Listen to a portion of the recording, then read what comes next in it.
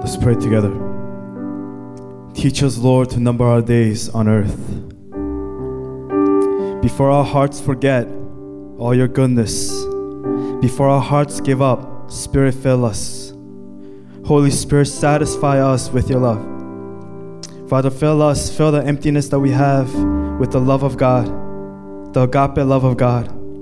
For the love of Christ is the only love, is the only power that can set us free from the bondage of sin, from this life of oppression. For we live in this flesh, and we will not be perfect. But Lord, perfection is not about not making mistakes, but it's about maturity, pursuing you every single day to be transformed by you.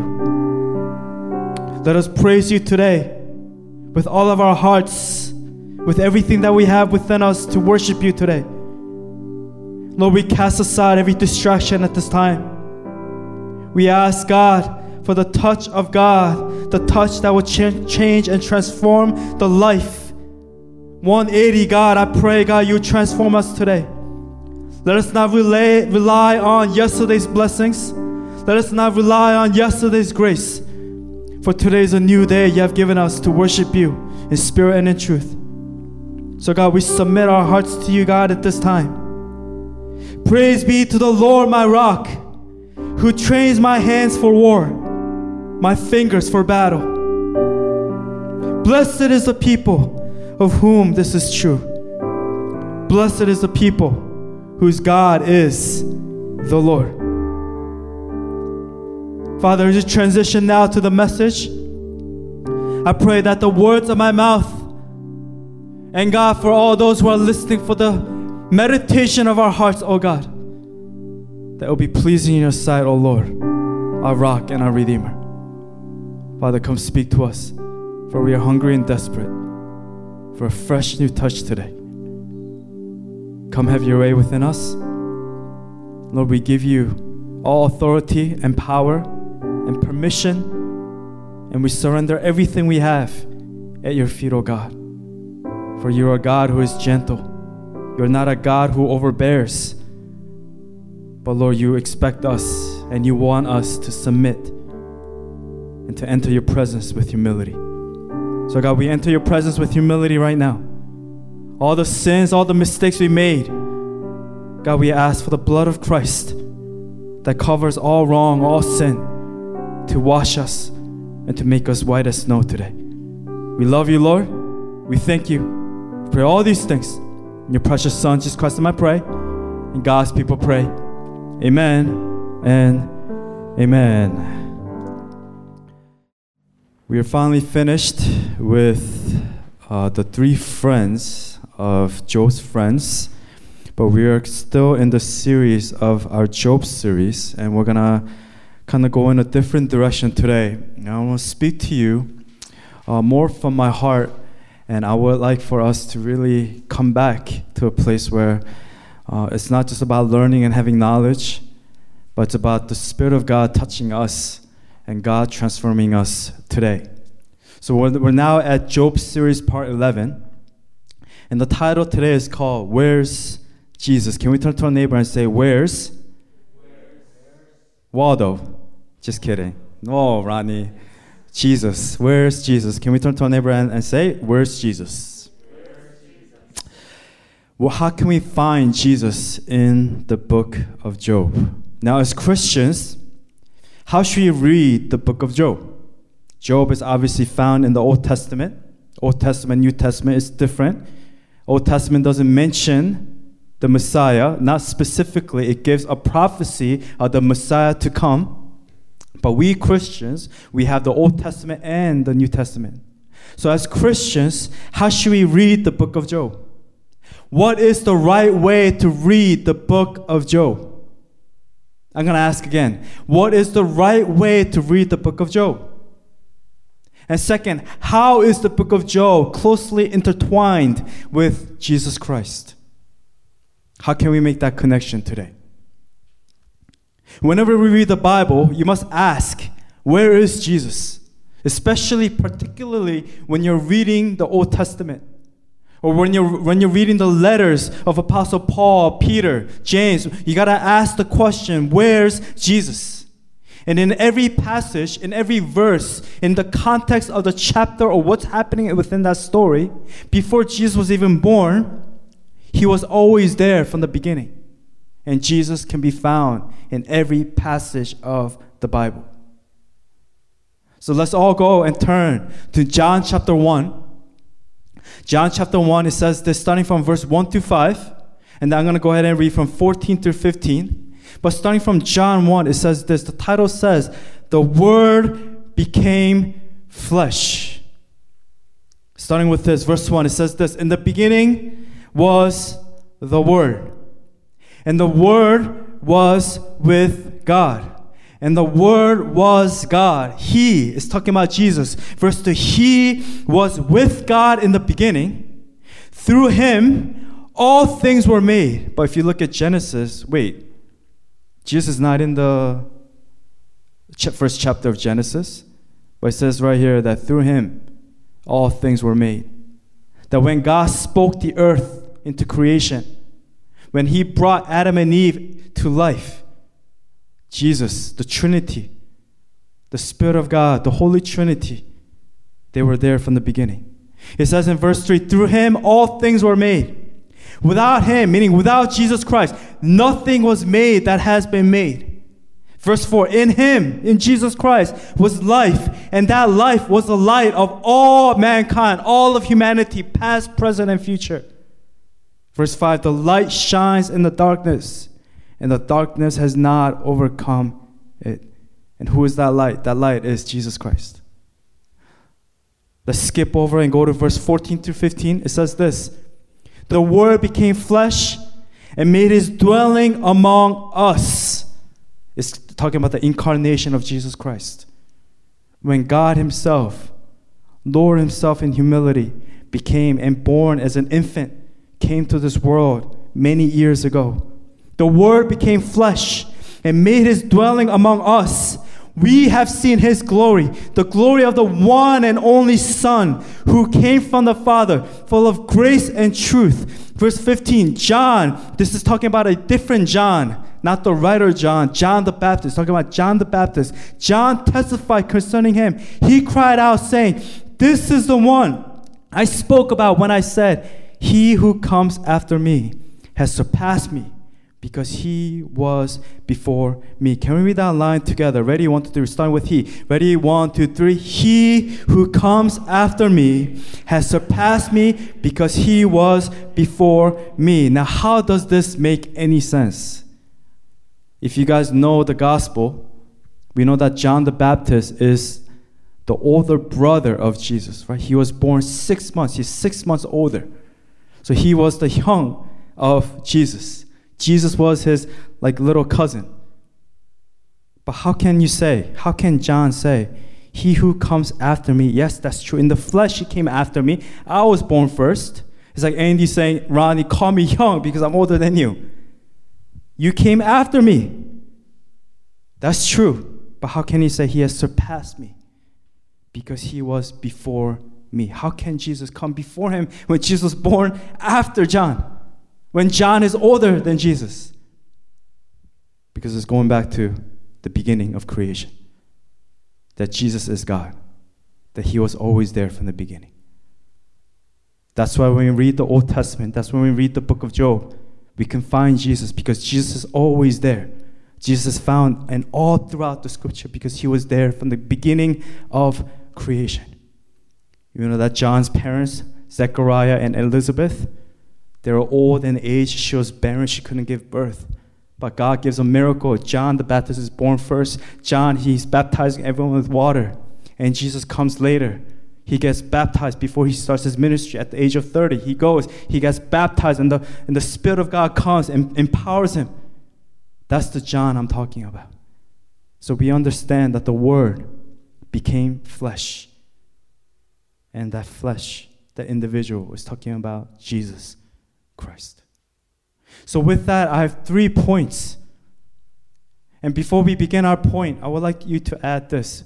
Through Jesus Christ, I have. Through Jesus Christ, comma, I have. You could do ... whatever you like. Through Jesus Christ, I have. And number one is this: a mediator. Can we turn to our neighbor and say, mediator? Let's go to Job 9, verse 32 to 35.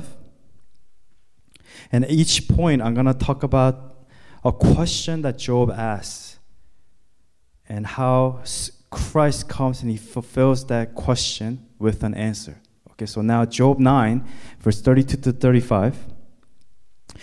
He says this: He is not a mere mortal like me, that I might answer him, that we might confront each other in court. If only there were someone to mediate between us, someone to bring us together, someone to remove God's rod from me, so that his terror will frighten me no more. Then I will speak up without fear of him. Now as it now stands with me, I cannot. Focusing on verse 33 to 34, I'm going to read it one more time. If only there was someone to mediate between us, someone to bring us together, someone to remove God's wrath from me, so that his terror will frighten me no more. And Job, he ends with 35. He says, but as it now stands with me, I cannot. He's saying there's a huge gap between me and God. I wish there was someone to come between us. It's like when your parents are fighting. You go in between, you mediate between the two parties. And you try to bring peace. You try to bring them together. When your friends are arguing, you mediate so that the situation doesn't escalate. It doesn't go south. If only there was someone to mediate between us. And Job ends with, as it now stands with me, I cannot. But as we're here, sitting here today, as we're listening to this message, as Christians, we do. You do have a mediator. Yes, if you stand before God right now, if I were to die today and I were to see God face to face on Judgment Day, I would be doomed for all of eternity. For we are all sinners and we all fall short, the Bible says, of the glory of God. That no one is innocent, that no one is pure. That we've all broken the commandments. But if we die today, praise to God for his Son, Jesus Christ, who came between us to mediate between us so that I can have life. The fact that we're here today, sitting here at church, is all because of Christ. That's it. Without Jesus Christ, there is no hope. We are hopeless to the end. Without Christ as our mediator, we are forever doomed for all of eternity.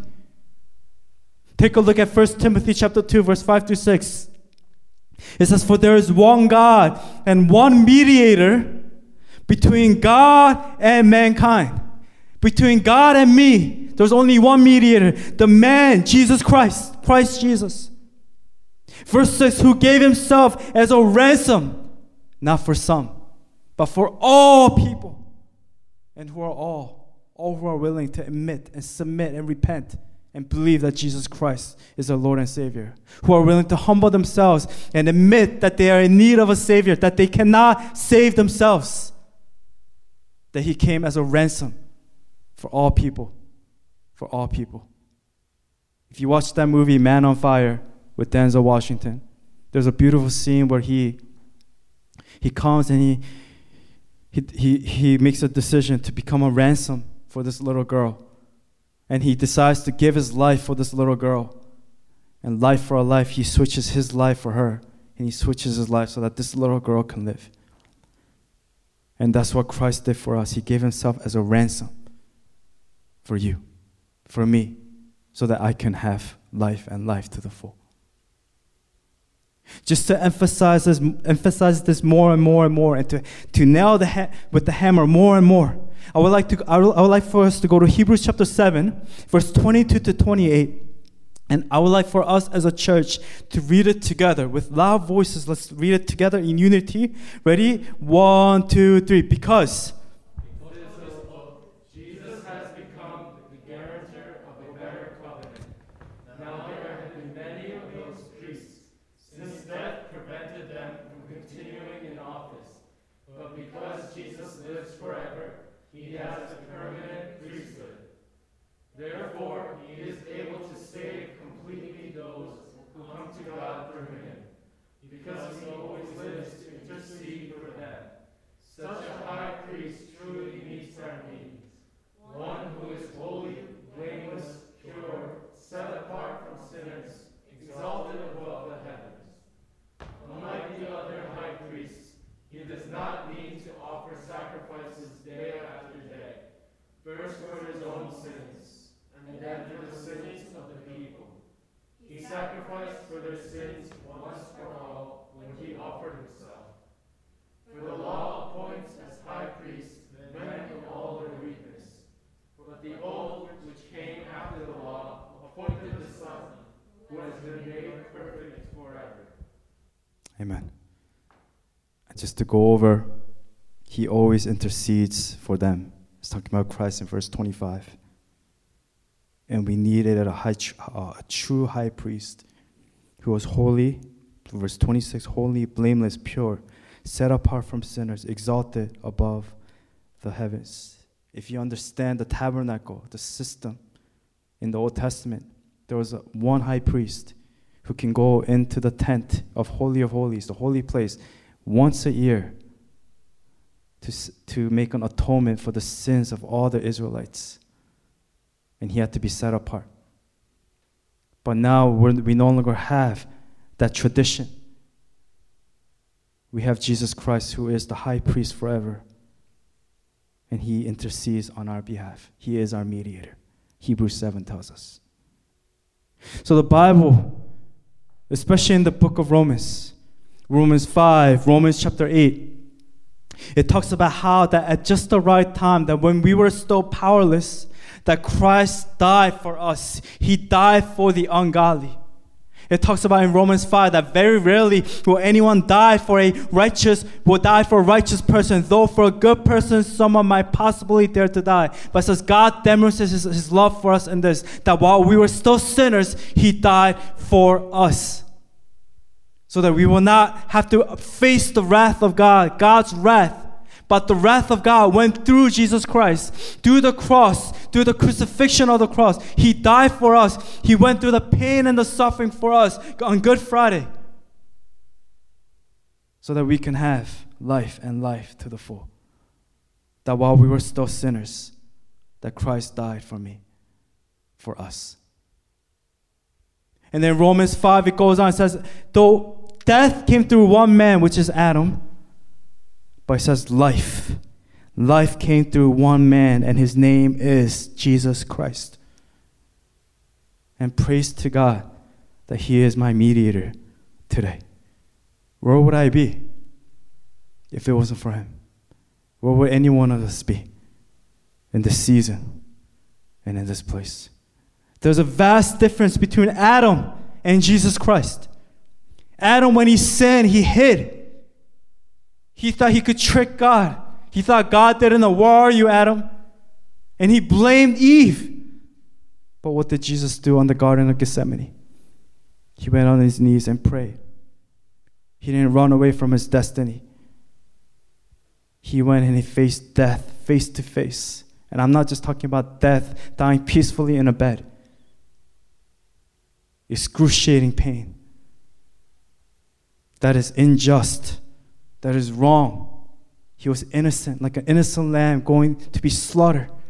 He went and he died and he faced death face to face. And he is our mediator today.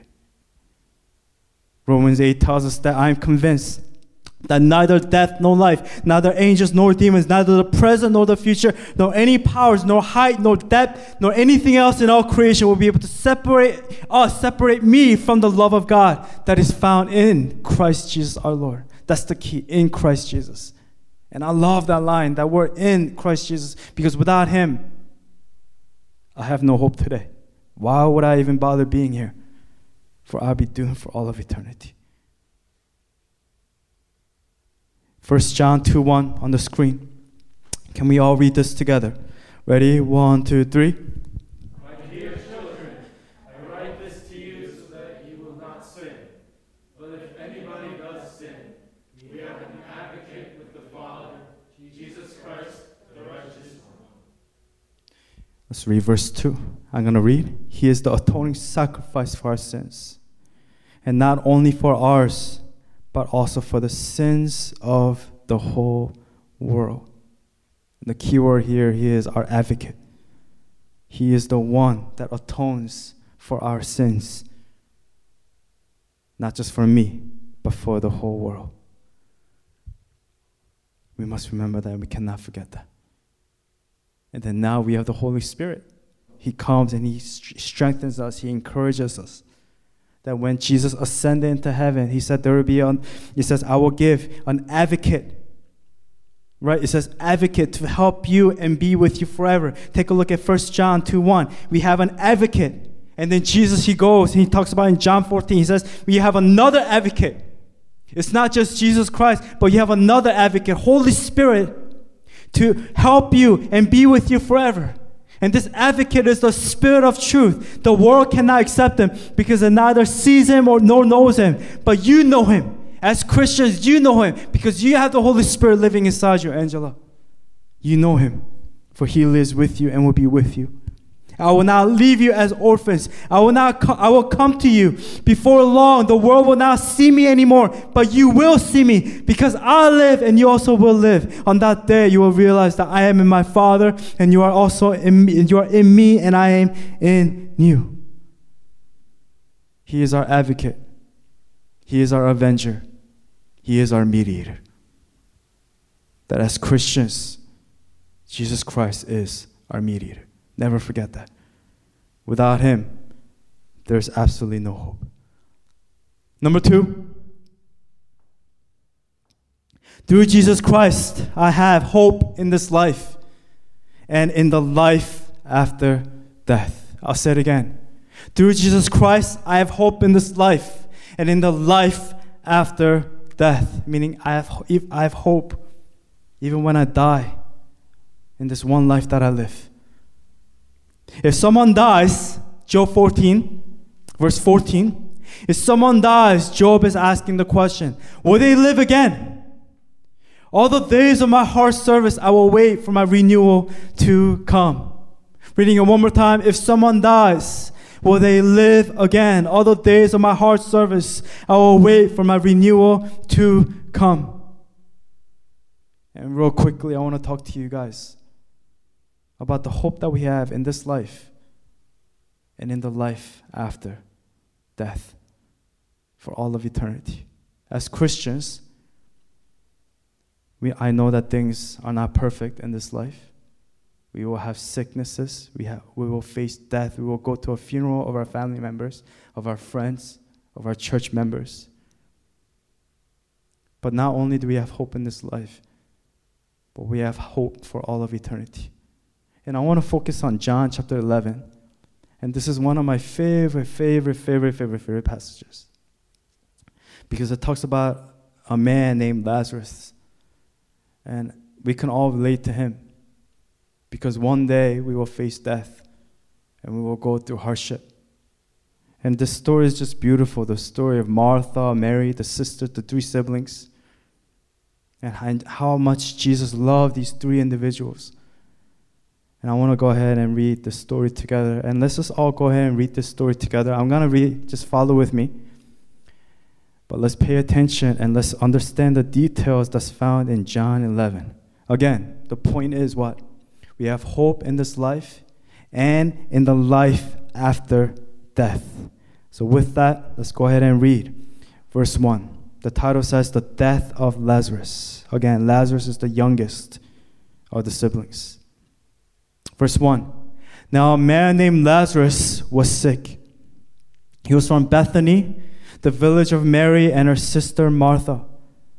This Mary, whose brother Lazarus now lay sick, was the same one who poured perfume on the Lord and wiped his feet with her hair. So the sisters sent word to Jesus, Lord, the one you love is sick. When he heard this, Jesus said, This sickness will not end in death. No, it is for God's glory, so that God's Son may be glorified through it. Now Jesus loved Martha and her sister and Lazarus. So when he heard that Lazarus was sick, he stayed where he was 2 more days. And then he said to his disciples, let us go back to Judea. Verse 8, but Rabbi, they said, a short while ago the Jews there tried to stone you, and yet you are going back? Jesus answered, are there not 12 hours of daylight? Anyone who walks in the daytime will not stumble, for they see by this world's light. It is when a person walks at night that they stumble, for they have no light. Jesus is saying, you walk with the world? Yes. You should be scared. But I am the light. You're walking with me. You have nothing to fear. Verse 11, after he had said this, he went on to tell them, our friend, it's not just my friend, our friend. Remember, we're a community. We're in it together. Our friend Lazarus has fallen asleep, but I am going there to wake him up. Verse 12, his disciples replied, Lord, if he sleeps, he will get better. They're not understanding. Oh, let him take a nap. Let him take a nap. It's fine. She'll get better. Verse 13, Jesus had been speaking of his death, but his disciples thought he meant natural sleep. The disciples are not very bright. Verse 14, so then he told them plainly, Lazarus is dead. And for your sake, I am glad I was not there, so that you may believe. But let us go to him. Then Thomas, also known as Didymus, said to the rest of his disciples, and I like Thomas here, right? Thomas gets a bad rap because he's the one that doubted Jesus. He's known as a doubting Thomas. Imagine your nickname, right? Angela was doubting Angela. Like, that's not really cool, right? I want to be the faithful Angela or something, right? But he's known as doubting Thomas. But here, he's really cool and much so here. What does he say? Let us also go, that we may die with him. Meaning he's saying, with you, Jesus Christ, I will go anywhere with you. No matter where you go, even in death, I'll be with you. I'll be loyal to you. I'll be willing to die with Christ. If one of my friends is hurting, he's showing true loyalty. He's saying, yes, I will go there as well. And we know the end of Thomas. He dies in India as a martyr. But anyways, he says, let us also go that we may die with him. So Jesus gets there in verse 17, and the title says, Jesus comforts the sisters of Lazarus. Verse 17, on his arrival, Jesus found that Lazarus had already been in the tomb for 4 days. That's important, 4 days. Verse 18, now Bethany was less than 2 miles from Jerusalem, and many Jews had come to Martha and Mary to comfort them in the loss of their brother. When Martha heard that Jesus was coming, she went out to meet him, but Mary stayed at home.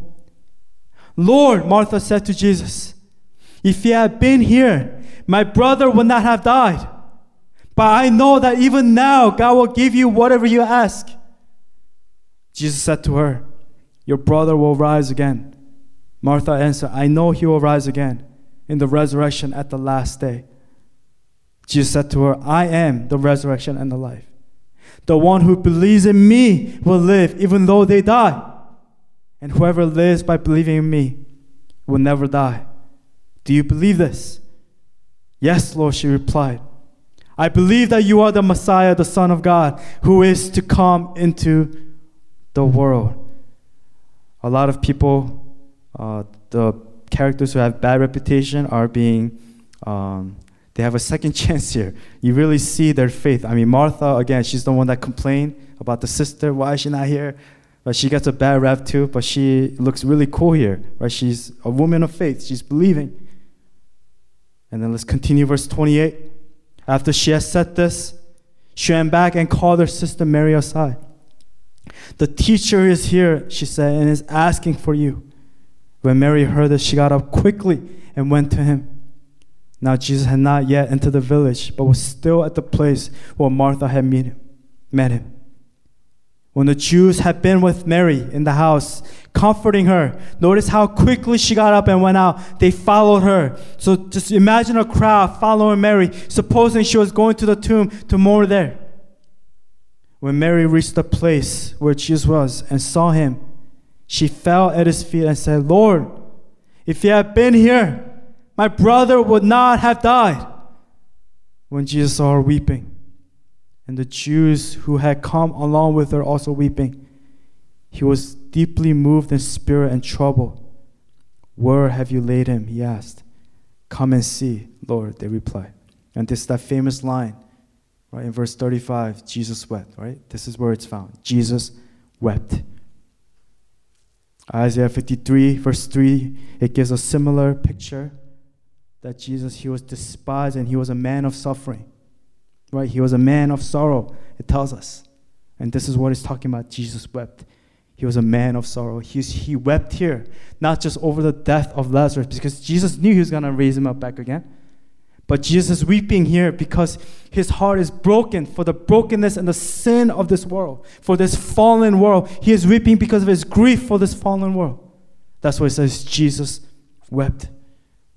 Verse 36, then the Jews said, see how he loved him. But some of them said, could not he who opened the eyes of the blind man have kept this man from dying? Let's go to verse 38. The title says, Jesus raises Lazarus from the dead. And the story is ending. So stay with me. Verse 38, Jesus once more deeply moved, came to the tomb. It was a cave with a stone laid across the entrance. Take away the stone, he said. But Lord, said Martha, the sister of the dead man, by this time there is bad odor, for he has been there 4 days. It's emphasizing that it's been 4 days. It's mentioned twice. Then Jesus said, did I not tell you that if you believe, you will see the glory of God? So they took away the stone. Then Jesus looked up and said, Father, I thank you that you have heard me. I knew that you always hear me. But I said this for the benefit of the people standing here, that they may believe that you sent me. When he said this, Jesus called in a loud voice, Lazarus, come out! The dead man came out, his hands and feet wrapped with strips of linen and a cloth around his face. Jesus said to them, take off the grave clothes and let him go. Jesus supernaturally knew of Lazarus' condition, that he was dying or he is dead already. It says, going back to verse 4, this sickness will not end in death. No, it is for God's glory, that God's Son may be glorified through it. It emphasized 4 days because it's highlighting the fact that the body will be in a state of decaying, of decomposition. It's rotting. It is beyond repair. A lot of times when we feel lost and we are lost in this life, we feel that I am beyond repair of God. That God is so far away, that I am in this place of darkness, that there is no light at the end of the tunnel. There's no light even on the side. That you feel like life is finished and this is it. 4 days represents beyond repair, beyond restoration. Lazarus was gone. There was no hope for him. 4 days. Imagine the smell. The body is decaying. This man is dead. There's no turning back. MacArthur commentary says this: no resurrection or eternal life exists outside of the Son of God. Time, in quote unquote, at the last day, is no barrier to the one who has the power of resurrection and life. He's saying in him was life, and that life was the light of all mankind. Remember John 1:4 that we read earlier. For he can give life at any time. Ladies and gentlemen, if you have breath right now, no matter how hopeless or lost you may feel, remember that Jesus can give life any moment right now. He can give us life so that we can live this life well. Right now. So what does this mean to us as Christians? What does this mean to me? How does the story in John 11, how does the story of Lazarus, how does it relate with me? How does it apply to my life? How does the story of Job apply to my life? Job is in a place of hopelessness. Lazarus is in a place of hopelessness. Mary is in a place of hopelessness. Martha is in a place of hopelessness. They're all in a grieving season of their life. How does this mean? How does this apply? What does this mean for us as Christians who are listening here today? That in this life, no matter how much we are rotting, how far we've gone to the point of no return, that in this life, not just in this life, but in the life after, when we face death, that we have hope. Suicides, abortions, depressions, people wanting to finish, quit. That can happen. But as Christians, we have hope right now. Just like the story of Lazarus in John 11. We could never get to a point where it's too late. For Jesus Christ, again, He is our mediator. He is our mediator. And we have hope in this life and in the life after death. 1 Corinthians 15, 55 to 57. Where, O death, is your victory? Where, O death, is your sting? This is Paul reading. The sting of death is sin, and the power of sin is the law. But he says, but thanks be to God, He gives us the victory through our Lord Jesus Christ. Death has no power over us as Christians. No tribulation, no trials, no painful experiences in this life have power over us because we have victory through our Lord Jesus Christ. Do you believe that? That He is your mediator no matter what? That He is our advocate.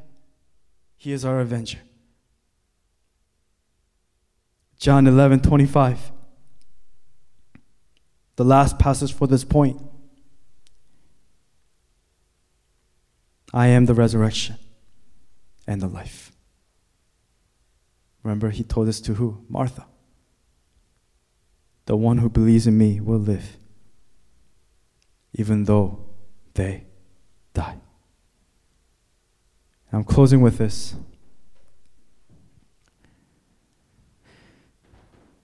Remember, through Jesus Christ, I have. And I'm ending with this last point, number 3.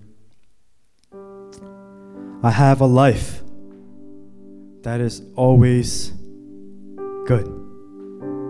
I have a life that is always good. Can you just whisper and repeat after me? Point number 3. I have. Can you repeat after me? I have a life that is always good. Let's say it again with confidence. Through Jesus Christ, I have a life that is always good. Just like the song that we sang in Psalm 34. Come and taste and see that the Lord is good. Because He is good, my life is good no matter what circumstances I am facing today. It is not good because circumstances are perfect, for situations will never be perfect. It may be perfect for that hour, but next day it will not. That happiness that you are feeling today from the happening will not last until tomorrow. For happiness comes and goes. Life is not good because of circumstances are perfect. But it's good because of who He is. Because God is good. Because Jesus Christ is my mediator. That means your mindset, your heart, that is what needs to change, not your circumstances. Life may not always be fair, but in Jesus Christ, it is always good. I'll say it again. It will not always be fair. Oh, it will be so unfair at times.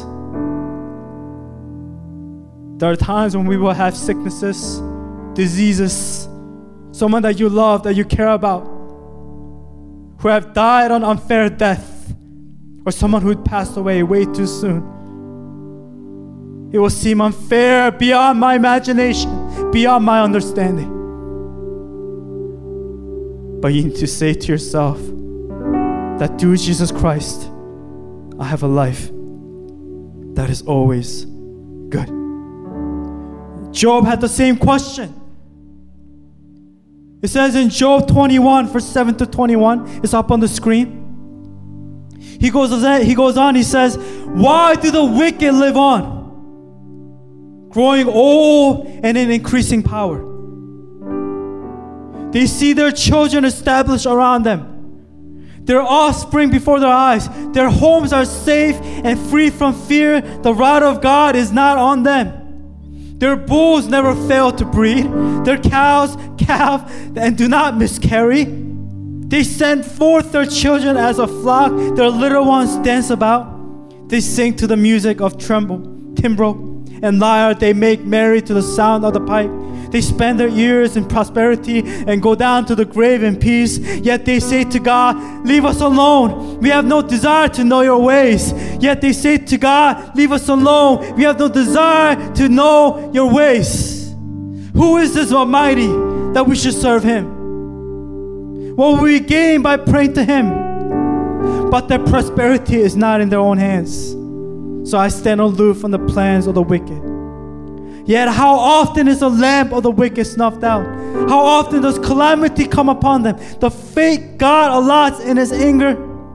How often are they like a straw before the wind, like chaff swept away by a gale? It is said God stores up the punishment of the wicked for their children.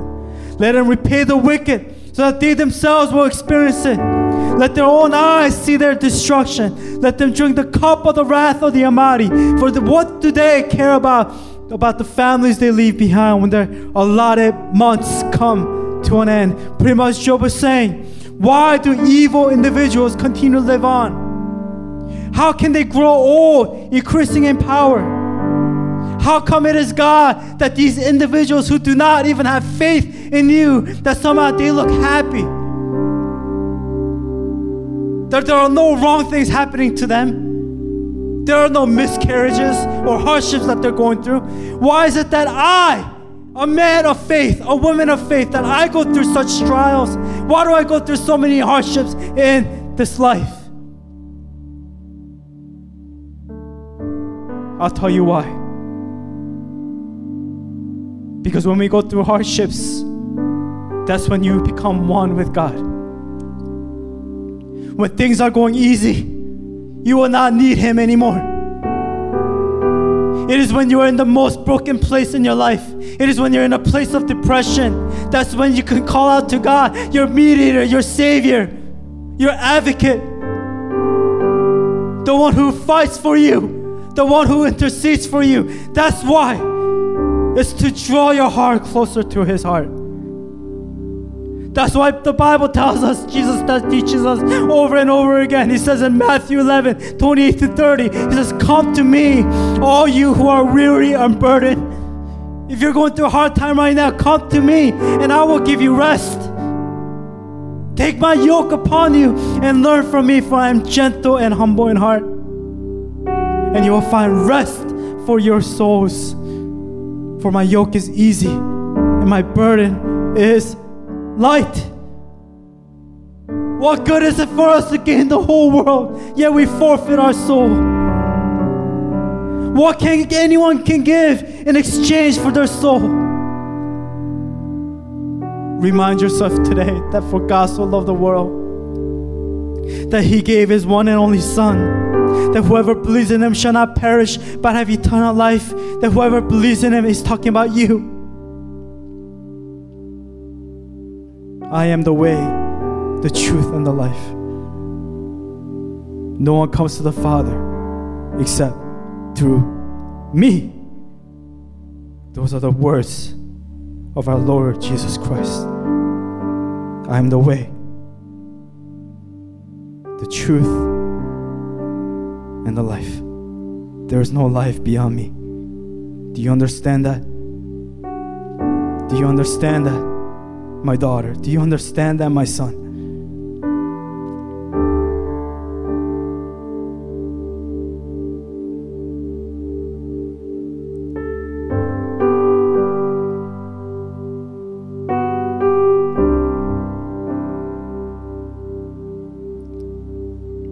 At this time, with our eyes closed,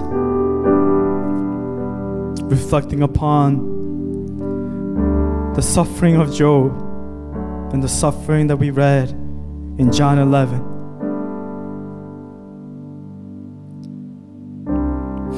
Let us remember today that as Christians, that I have a mediator.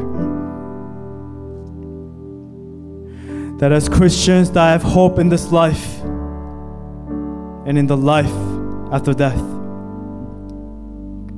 And that as a Christian, I have a life that is always good. Not because of my circumstances, but because of who He is. He's drawing Himself closer to your heart right now. He desires to draw Himself close to you. For He has been with you throughout this week, and He is with us right now in this very moment as we speak. Holy Spirit is our advocate, is our counselor. Can we at this moment right now, with our eyes closed, can we seek the face of God at this time? Can we cry out to Him? Cry out to Him today. Tell Him, God, I need You more today than yesterday. Come to me, all you who are weary and burdened, and He will give you rest. That is a promise that is given to us as Christian men and women of God. Do not lose your zeal. Do not lose your passion. Do not lose your way. Do not lose your faith. Hold on to Him. Hold on to Him tighter today than ever before. For today is the day. The decision you will make today will be the decision that will follow for all of eternity. Hold on to Him. Don't ever let Him go. Let's pray together. Let's pray together. Heavenly Father, we need You right now. And we as a church, we cry out to You. Lord, forgive us of our sins. Forgive us, God, of our shortcomings. God, of just putting ourselves first, putting our circumstances first, putting my emotions first. Thank You, God, that You are good, that You are always good, that there is no one that can compare to You and to who You are, oh God. Oh God, thank You, God, that Your yoke is easy and that Your burden is light. That God, even in this life, in what circumstances don't change, God, even when You give and You take away, God, You are good. God, though You slay me, yet I will praise You. Yet I will place my trust and my hope in You, and I will hold on to You no matter what. Even when everyone around me, even when my family members have turned their back against You, God, I will hold on to You, and I will follow You for the rest of my days. God, You are my beginning and the end. You are my life. You are my breath. You are my oxygen. You are my lifeline, oh God. Without You, I am nothing. God, even in this life, God, even when everything ends, even when I have a disease beyond repair, even when, God, I am filled with the spirit of attack, of depression, of lies and the whispers of the enemy, God, I can overcome all things when You are with me. For I have victory through Jesus Christ, the one who strengthens me and guides me. Oh God, help me, Lord, today to trust in You and to rely on You. Let us not get lost in our emotions, oh God. Let us not curse You, God. Let us not curse You, God, in our trials. Oh Lord, let us bless Your name, oh God. If anything, more and more, as more trials come, that God, that I will humble myself and I will look to You, God. And I will seek Your face more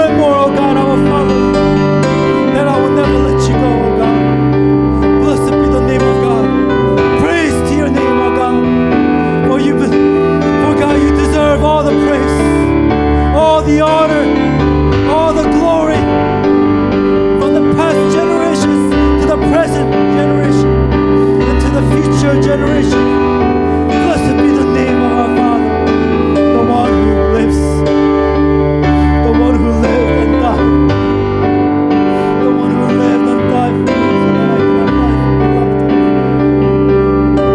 Thank you, Jesus, for the life that I have. Thank you for the hope that I have. Oh God, I want to. Oh God, let us take off the grave clothes. Take off the grave clothes. Lord, let us take off the old clothing, the old mentality. Oh God, strengthen us. 4 days was Lazarus dead. 4 days. He was beyond repair, beyond coming back. He was forever lost in his sin. He was forever lost in death. And at times, God, we feel that we're forever lost in our sins. But nothing is beyond your reach. You will leave the 99 for one to pursue after me, to rescue me, oh God. Bring us back. For those who are feeling hopeless today, bring them back. Remind them once again of who you are. Oh God, let them know the truth. God, that you are good. There is none that can compare to you. Oh God, we need you.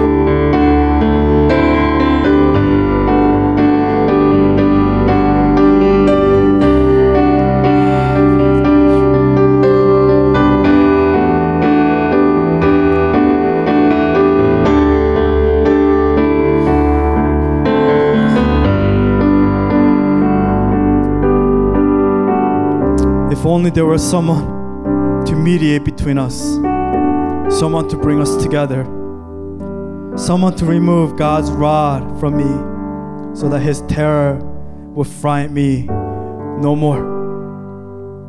Thank you for the promise that I am the way, the truth, and the life. That God, no one comes to the Father except through you, O Lord. That you intercede on our behalf. That God, that when we're weary and tired, that we can run to you. Thank you for the yoke that is attached from our neck to your neck. That God, it is no longer I who do all the plowing and the work, but it is the Holy Spirit, it is you that will do it with me, that will strengthen me, that will lead my way. For your yoke is easy and light. Lord, let us not pursue this life, gaining the whole world, yet forfeiting our soul, and forfeit our soul. Thank you for the love that we have that is found in you. The love that is found in Jesus Christ. Do not let your hearts be troubled. You believe in God, believe also in me. My Father's house has many rooms. If that were not so, would I have told you that I am going there to prepare a place for you? And if I go and prepare a place for you, I will come back and take you to be with me, that you also may be where I am. The whole scripture it comes down to this: to prepare the way for us so that we can be with God. Without Jesus Christ, there's no way that we can be near God. Or there's too much, a chasm, a gap of sin that separates us. How can we be near a holy God when I am so sinful? But it is the love of Jesus Christ. It's the death on the cross. As he went on the cross, he saw you, he saw us, he saw me. And he died on the cross for me so that I can have life to the full. So that he can go and prepare a room in heaven for us for all of eternity. Not only do I have hope in this life, by hope in the life after death, to prepare a room. And he will come back and bring us back so that we may also be with him. Don't forget. Don't forget why you're living. Don't forget your reason for living today. Your life does not belong to you.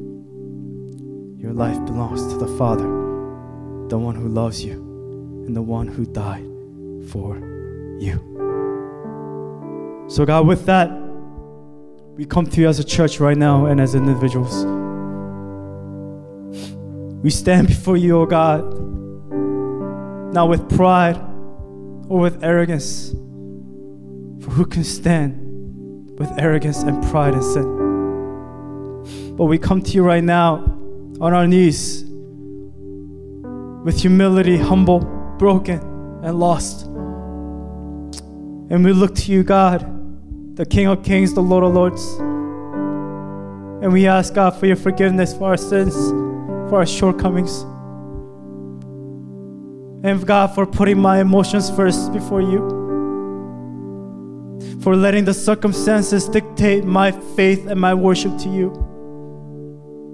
But may we come to your throne every day on our knees, grateful and thankful, giving you worship and praise for the life that I have today. Thank you, Lord, for your message.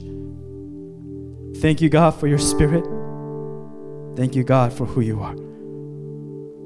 We give all glory to you, the name above all names, the author and the perfecter of our faith. We praise you today. We love you. We thank you. Pray all these things in your precious Son, Jesus Christ, I pray. And God's people pray. Amen and amen.